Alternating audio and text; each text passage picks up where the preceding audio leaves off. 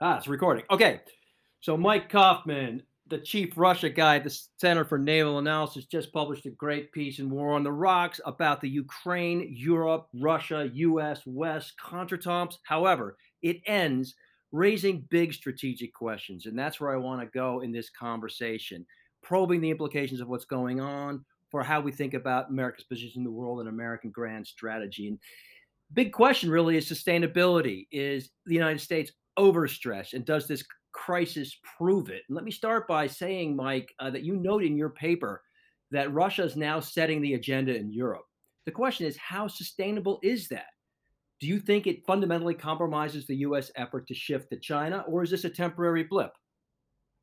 Oh, I think it definitely, to an extent, it compromises some of the key premises in U.S. strategy, which is that Russia is an immediate threat, but China is the pacing threat, and Russia will diminish as a challenge at some point over this coming decade. And that's very clearly untrue. Now, I don't know if Russia will be able to sustainably set the security agenda in Europe beyond coercive bargaining cases or crises like this one, but it's clearly committed to doing it. And it's certainly shown that while it really does get a huge vote on where it's going to be on the U.S. agenda and on the European security agenda. So my view is that yes, this is a very good exhibit of the fact that European security for the United States is going to be very much unfinished business, and a lot of U.S. assumptions about prioritization strategy are premised on the fact that European security will be largely manageable, and the U.S. will be able to focus on the Indo-Pacific and China. One way for, I mean, that's great. One way for it to become finished business for the United States, a done deal for the United States, would be if Europe were capable more or less autonomously of handling the challenge from Moscow. I mean, could Europe deter Moscow without the US? And if not, how big, expensive a US commitment would be necessary to deter Moscow? So, in theory, yes. In practice, the consistent evidence is no, that Europeans couldn't possibly lead their way out of this crisis.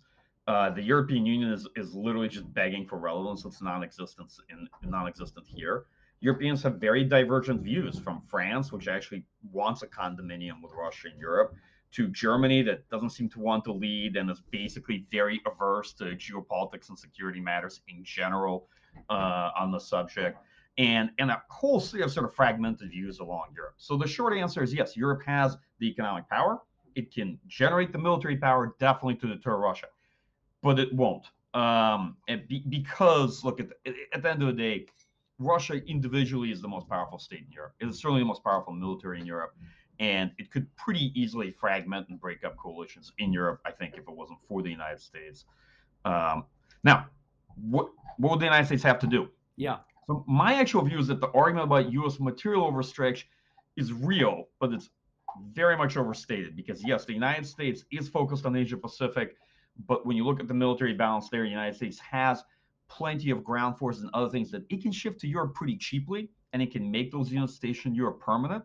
Mhm. It can shift brigades to Europe. It will not be a high price. Actually, will be cheaper than the current rotational process that we go through today. Basically, have them permanently based there. And yeah, we can plus up deterrence in Europe pretty cheaply. I think it's not nearly as big a stretch as people make it out to be. But writ large, yes, there's a big problem with sort of DoD's top line of 2% at the level of Russian and Chinese defense spending. That people will think that we can do it all, while Europeans don't really do much more to invest in their defense, just in practical terms. It's unreasonable, and frankly, it's inequitable. Yeah, but I guess another way of putting the question is the stakes. Like, what are the stakes? You've spent your professional life studying kind of Russian strategy, Russian military capabilities. You are among those who have greater sort of appreciation of Russian military capabilities than many. The question is, how would you describe the nature of the quote unquote threat from Moscow to Europe? If deterrence were to fail, if some combination of European dysfunction and US disengagement were somehow to allow some outcome to occur that is quote unquote victory for Moscow, what would that be? What's the nature of the threat to Europe? Sure. So just the cards up front, I don't think Russia's an expansionist power. So I don't expect that, the stakes are, if we don't stop Russia here, Russia's going to next, partition Poland and then drive to Berlin. I don't see that at all realistic. But to me, the stakes are very clear. So Russia's the most powerful military in Europe, and at the same time as the one country that doesn't have a stake in European security architecture. That means this is an unstable situation where we are at any given time one major crisis away from a larger conflict in Europe, which can destroy the European security order and draw on the United States. Mm. Uh, Realistically, it's very clear Moscow wants to relitigate the post-Cold War settlement. It wants a say over European security arrangements and security outcomes and veto power over them. So what's at stake is really U.S. strategy and European grand strategy in Europe post-Cold War.